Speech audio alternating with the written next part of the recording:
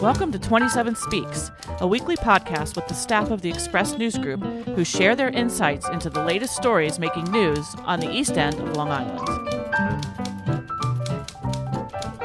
27 Speaks is sponsored by the law firm of Toomey, Latham, Shea, Kelly, Dubin, and Quartararo. Strong advocacy and attentive counsel. Be well advised. SuffolkLaw.com.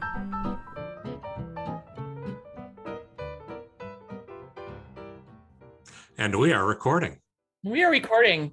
We just had a really fun discussion about Joe's obsession with atomic weapons, right? I mean, it's not atomic. It's fusion and it's energy, and it's not weapons. It's creating energy. And I don't understand how this isn't the lead on every national broadcast right now. That they reached a huge moment where they achieved with fusion the ability to create more energy than you put into the product to make that energy. Still nuclear fusion. It's right. not it's nuclear fusion. But we're getting into a territory. Every way that you create energy creates waste, and that's been the big problem with the nuclear power plants we already have. Is everybody's sitting on a ton of spent fuel rods that nobody in the world wants to take, and they've even talked about sending them off into space, as Carl Grossman, our columnist, has written about extensively. Nukes in space. But Annette, fusion energy does not create nuclear waste. That's one of the great things about it. There's no waste product, as a matter of fact.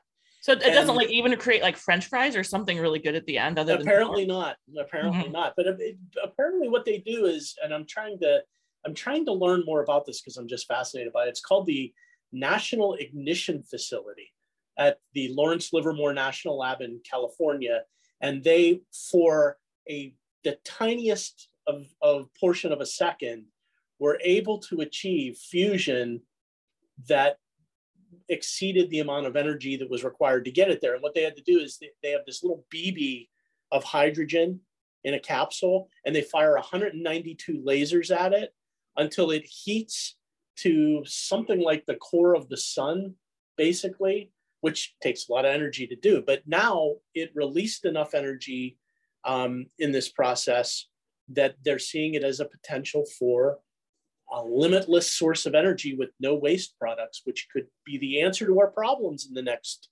10 years. That sounds super safe. It sounds like there's going to be a lot of not in my neighborhood. No fusion, man. I can see the bumper stickers, Fusion be gone. This is going up next to the sewage plant. That's going to scare a lot of people. People are afraid of wearing masks. Do you really think they're going to put up with fusion next door? Yeah. I would welcome a fusion plant next door. There you go. I can't wait for Michelle to have to cover that public hearing. I know, it's going to be a lot of fusion NIMBYs out there, let me tell you. Fusion NIMBYs, I like it. Well, it's kind of interesting. It's sort of a parallel track to what we're really talking about today. But let's do our introductions first, and then we'll launch into that. So back at the controls is Bill Sutton, who's got kind of a cool, blurry, it's not quite blur background. You sort of have like a fisheye blur going on your Zoom camera. Yeah, my life is kind of blurry and fisheye lately, it feels like. Hi, Annette. I'm Bill Sutton. I'm the managing editor of the Express News Group. And also with this is Catherine G. Manu, aka Georgie. Hey, Georgie. Hey, Annette. This is Georgie, and I am one of the publishers of the Express News Group. And back again is Joe Shaw with his fusion hat on. Hey, Joe.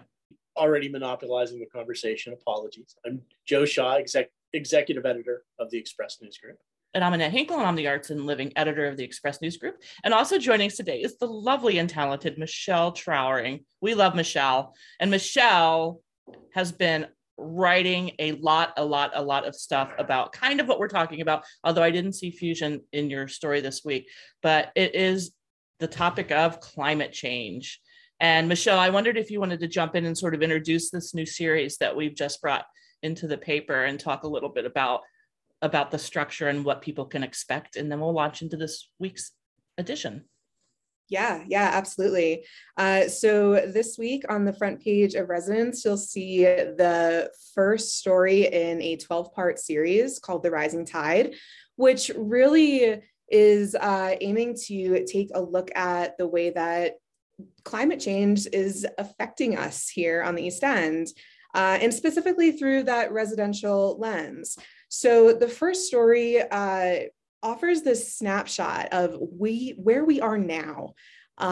Spoiler alert, it's not great, but the rest of the series will aim to keep looking at that and tracking our progress, as well as giving residents tips to help the planet, from composting and recycling to outfitting your home for solar and electric energy, electric cars. So it'll really be a broad look at this issue, and I'm super excited to dive in.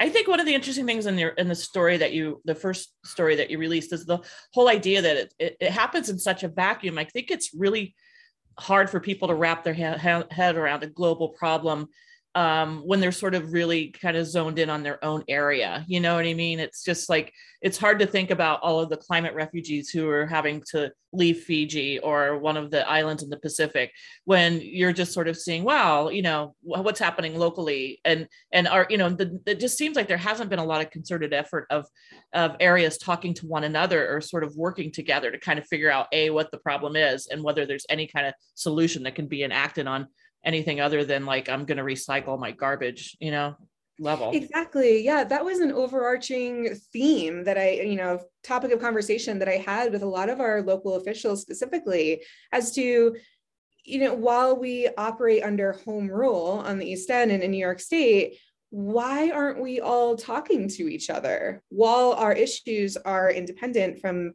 community to community, a lot of them are very much the same. So I'm hoping that outside of residents being able to better understand what they can do at home, it'll kind of put a little pressure on our local government to say, hey, yeah, let's do this together instead of so patchworked.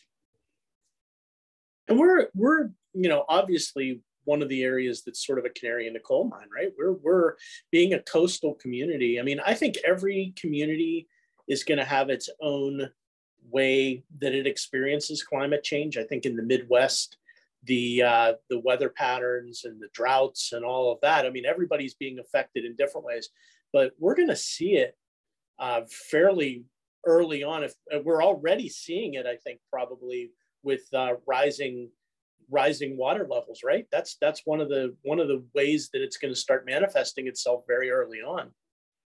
We are seeing it, but it's not as noticeable to the untrained eye, right? It's like you have people who are working in this area and they're up against these issues every single day, but most of us aren't. So it's one of those things that, even the last couple of years, it's sneaking up. And but it almost takes on a kind of a cry wolf element, where everybody, where the professionals, the scientists, and the elected officials, and everybody says climate change and effects from climate change, and you're not seeing it directly necessarily. So everybody kind of takes a step back, I think, and doesn't want to necessarily focus on that. And I think part of the solution is, just like you said, it's a global problem. It's a global issue. There have to be global solutions, and everybody has to get on the same page, with it, I think. And I think to a certain extent, you've also seen COVID, which we've been in for 2 years, in locally, East Hampton Town, for example, was having these like really earnest conversations with their Hamlet studies and Montauk, and like, how do we talk about coastal retreat and all these things? And it's like COVID happens, and, we've all kind of had to focus on that for 2 years. And now, I mean, not that the pandemic is at all over, but, as we're hopefully emerging into being able to focus on some new things besides the pandemic, I think you are going to see a local refocus on how we deal with this, because, I mean, I think as Michelle found out talking to people this week, I mean, it's happening, and, it's literally at our doorstep as a waterfront community. One of the things I think is really interesting, which just occurred to me, is that unlike a lot of places in the world where climate refugees and those first affected by climate change are the poorest populations. Out here, it's the richest properties that are going to get hit first. And you're talking about, I think that was really fascinating. It's like Michelle's story focuses on the fact that property lines are what they are, and you can move a house back, but at some point you're going to hit the back of your property and you cannot go any further. And that's going to create all kinds of really interesting issues. But I think it's really fascinating that our most wealthy residents are the ones who are dealing with this first and foremost, with sand nourishment programs that they have to replenish and that kind of thing. So I wonder, can you talk a little bit about that, Michelle? Right. Yeah. I mean, they're the ones who are living on these beaches that they themselves are paying to pump sand onto. There is a replenishment project that it's coming up on its 10-year anniversary in Sagaponack, Bridgehampton, and Watermill. And collectively, those residents spent $26 million to pump sand onto their beach and save it. And in some ways, it has been a successful project, but they are coming up on that expiration date and will be coming to the Southampton Town Board to present what they want to do moving forward, because something needs to happen. Not all that sand is still there. That's not how this works. Yes, some of them are very able. They have the means in order to protect their homes and keep them there. But at what point does it become futile? And that's the point where we need to mention FIMP, that the Fire Island to Montauk project is finally getting funded. And a big part of the strategy on the East End is beach nourishment. They're going to be spending, I think over the course of the entire federal project, billions of dollars, and beach nourishment is going to be an enormous part of where that federal spending goes. And a lot of people, that really rubs a lot of people the wrong way, because as you said, beach nourishment projects are sort of designed not to last. I mean, the whole point is there is erosion and you're basically feeding the beaches to offset that erosion, but the goal is not to eliminate the erosion. It's just to mitigate it by dumping more sand on, which gets washed out, right? And also not put in hardened structures, which really destroys things. That's been a big issue. I mean, the hardened structures was kind of what doomed those parts of New York City and after Superstorm Sandy, because unlike out here where you have, in some cases, like a double set of dunes, which are there to do exactly that, protect from erosion, all of those hardened boardwalks and houses and sidewalks, it just creates a wall that the water just completely destroys, And it's such an interesting line that a lot of our local governments have to walk between, you have people arguing that they've spent and invested millions of dollars into these waterfront properties and they have a right to try to protect them. And then the other side of that line is, yeah, but what you're doing to protect them is most likely causing even more damage. Further on down the line. So what do you do? And damaging neighboring properties, right? Right. Exactly. Somebody else who has invested millions of dollars. Exactly, by reflecting that energy. Right.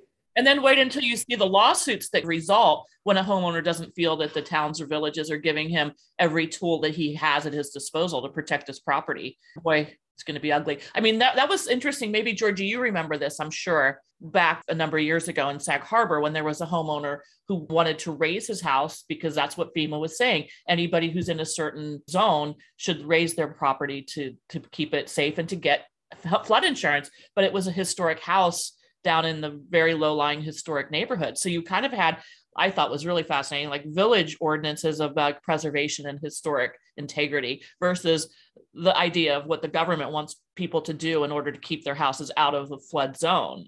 So do you remember that case, Georgie? I do. I forget the name. Was it Gruen? I'm not sure. But I remember the house, and it's actually in a part of Sag Harbor that's, behind Main Street and West Water Street and Long Island Avenue. And that part of Sag Harbor floods tremendously anytime there is any sort of large storm and the tide is coming in at the wrong time and the moon phase is such, it's a disaster back there. And I think that one thing that I'm curious to explore with Michelle in this series is how municipalities look at zoning through the lens of climate change, because you look at other coastal communities and what they've had to mandate, and houses up on basically a full story are what places like Wrightsville Beach demand of your, houses in low-lying areas like that, because it's the only way to ensure that, you can get insurance. But also if you're expecting a storm surge, once a year, once every 2 years, like it's guaranteed, that's how you have to plan. And it'll be really interesting to see how a community like Sag Harbor, which has a designated historic district and has fought actually against things like solar panels that are visible from the street, among things like raising houses. How do you continue to protect your historic district and your historic character while also living in this reality that we find ourselves in? Like even the window controversy, they don't want people to replace with new windows. It's like, so you're just basically watching the heat and energy pour out these old wavy glass windows that look cool, but are probably not the best for the environment. And, I have to point out that the fight over beach hardening structures and the push and pull with protecting homes, you would think that was sort of a settled issue on the South Fork, but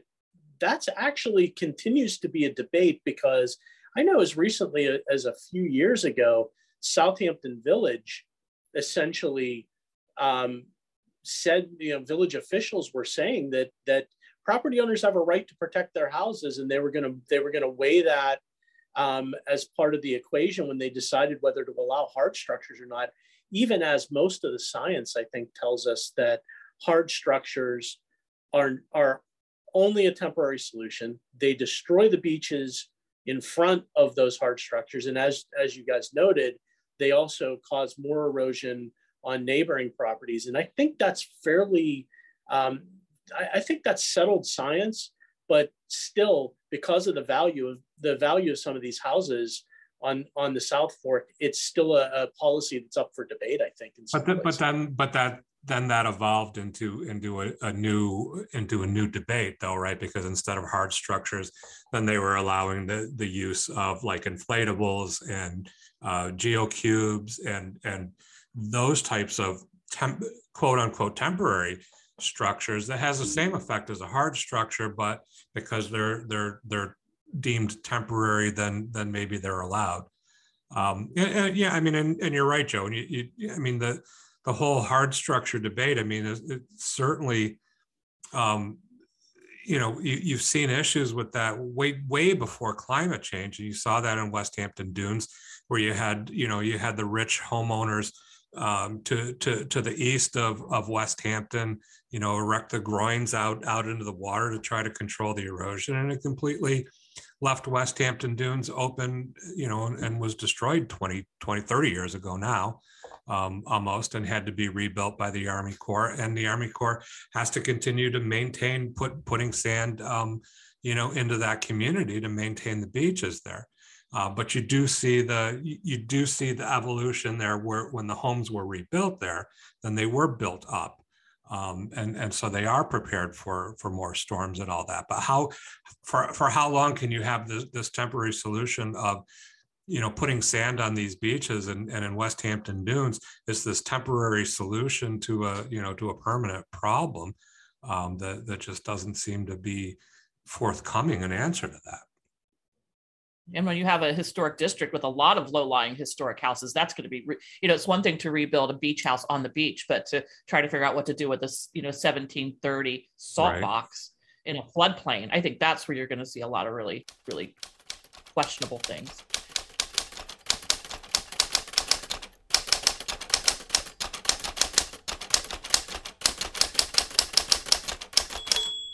But I think that one of the things that concerns me out here, whether it's Sag Harbor Village, being unmoving on certain,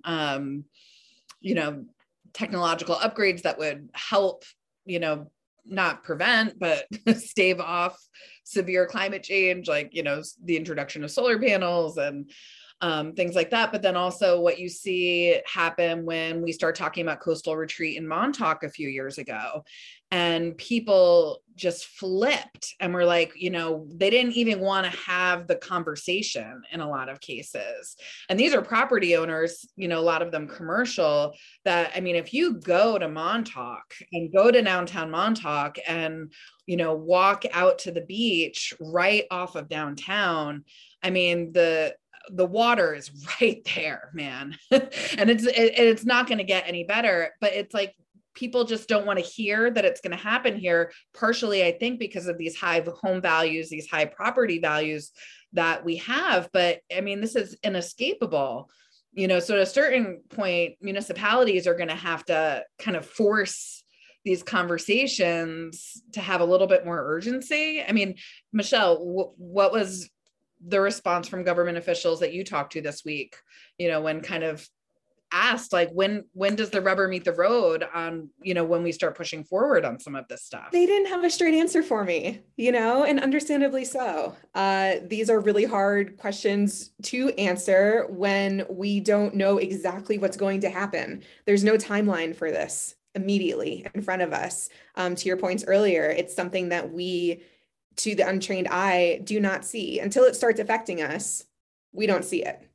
So I think, these questions do need to be answered now, because it takes forever for action to be taken. Just look at FIMP. It has been in progress for decades, and we're just now finally getting funding from Congress to make it happen. So, I hope that the series does push government officials to answer these really hard questions and to start taking action, definitive action, because it needs to happen now. Alison Branco at the Nature Conservancy, she said, we are past that point. Like, this should have happened already. So I wonder, is there a big disconnect too between, I mean, just like everything else seems so political, I imagine that the belief in climate change has really gotten very political now, and people who just don't want to admit that this is happening. Like, I wonder, what do you feel like? Because Nature Conservancy does a lot of outreach. Does she give you any sense of what kind of pushback or attitudes she's encountering? It's getting less and less. That sort of resistance was higher a number of years ago, for sure. But I think it is becoming less of a partisan issue, whether you believe that this is caused by humans or not. The facts are the facts. This is where we are. This is where we stand, and something needs to change.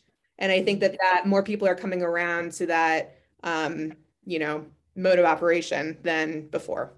I think the climate change denial is less and less of an issue, I think, these days. Mm-hmm. Yeah. Local support comes from the law firm of Toomey, Latham, Shea, Kelly, Dubin, and Quartararo. In these trying times, working full-time for their clients and the public interest, providing strong advocacy and attentive counsel. Be well advised. SuffolkLaw.com. 27 Speaks, brought to you by Sag Harbor Books and Southampton Books, independent bookstores located in the Villages at 7 Main Street in Sag Harbor and 16 Hampton Road in Southampton, carrying a wide selection of new books, stationery, toys, games, first editions, and rare books. Their entire inventory is browsable on the website, southamptonsagharbourbooks.com. Now hiring booksellers at both locations. So it's not like they're not doing anything, though, right? And you talked a little bit in your story about some of the efforts that locally that the towns have been taking to address climate change in general. Talk about a little bit of, there were some solar panel discussions, like you mentioned, the beach nourishment stuff. What else have they been working on? Right. There have been some solar initiatives in both Southampton Town and East Hampton Town. East Hampton Town installed solar on top of their Parks Department building, which has been very successful.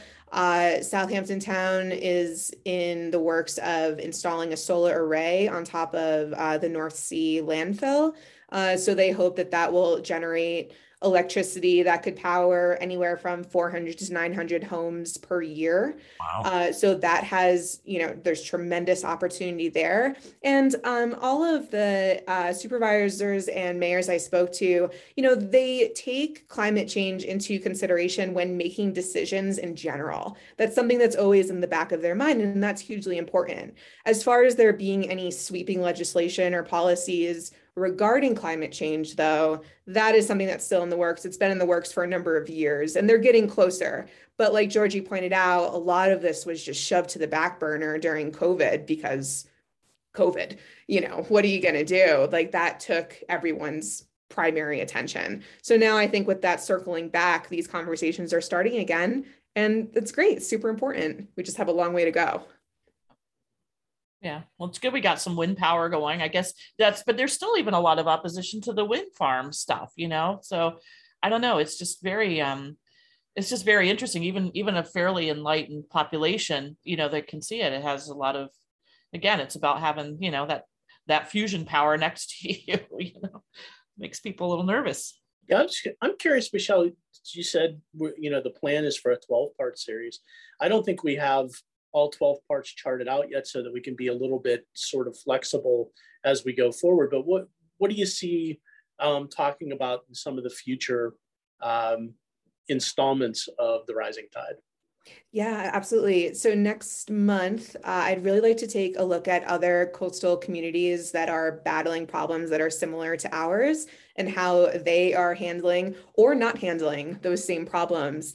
And then after that, circling back to our planning departments and saying, hey, this is what other communities are doing. What do you think? And kind of getting their perspectives on that. And again, getting an overview from them of where we currently stand, since at that point it'll have been 2 months since this first story ran, and just to get their reactions to that. After that, I would love to pivot the series into something that feels a little bit more accessible for local residents and what they can be doing to create a little bit of change in their corner of this world. So everything from composting and recycling to setting up their home for an electric car, which I know can be a very overwhelming process on the surface. So to really break that down for people and explain these are the steps. And also, solar, same kind of exploration. And from there, who knows? I would love suggestions. If any of our listeners or readers have them, send them on in. Yeah, fusion, that's the future. Fusion power. I'm telling you, it's very exciting. That'll cap off the series, Joe. I gotta tell, it would be nice to finish on a positive note. I tip my hat to you, Michelle, because as we've talked about, this is a topic that is of critical importance and something that has been on our to-do list for some time now. And I'm just thrilled that you're picking up the baton and running with it, because it's something that needs to be talked about. And we really, I think you've touched on it a couple of times. These are not conversations that are taking place in any kind of regular basis in town and village halls, where, sweeping changes are probably needed. Sweeping changes don't happen very often in town and village halls, and it takes a lot of conversation to really get there. But there are a lot of folks having this conversation. I think of Drawdown, Southampton, which is leading this conversation in a separate venue, and these things are taking place around us, but it's going to be time soon to sort of pressure our elected officials to start doing something. I mean, we can talk about it all we want, and I think everybody gives lip service to the topic, but we need real substantive action to start addressing what's coming in 10 and 20 and 30 years. Maybe sooner, maybe a lot sooner. Scary. It's scary to think that, but I think it's already starting. Rough out there, guys. Yeah, doom and glue. Yeah, that's got to be aware. But there's always fusion power. So, backyard bunkers. Keep that in mind. All right, guys, go out there and start digging a hole. It's time to stock up on emergency rations, right? Yeah, that seems to be the theme of the day. Am I the only one getting those emails? Yes, you are. I love that the emergency rations people are just making no bones about just stirring up our fears at this point. But they also have they're incredibly optimistic. They're like, food pods for 100 years. I mean, that's, if it was 45 minutes, it would be like, okay, they don't expect us to make it too long. 100 years, that's like a generational faith in humanity. It's probably time now. A lot of faith. I think I want to get ahead of the game, and I want to start the Beneath the Planet of the Apes cult. You remember the underground cult that with the nuclear bomb and everything. I think maybe I'm going to start that. I think you just did, Joe, with all your talk about nuclear fusion. That's maybe that should be the central. That should be the organizing theme of my cult. Yes. Yeah. Development of clean energy. Yeah, it would be a good cult. That's not a bad cult. A cult for good. Don't all cults think they're for good?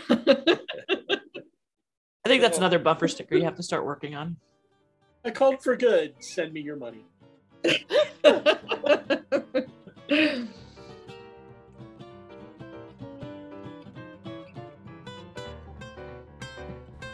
27 Speaks is sponsored by the law firm of Toomey, Latham, Shea, Kelly, Dubin, and Quartararo. Strong advocacy and attentive counsel. Be well advised. SuffolkLaw.com. Thank you for listening. Join us again next week to hear what's news on the East End. Our interlude flute music is by Allison O'Reilly.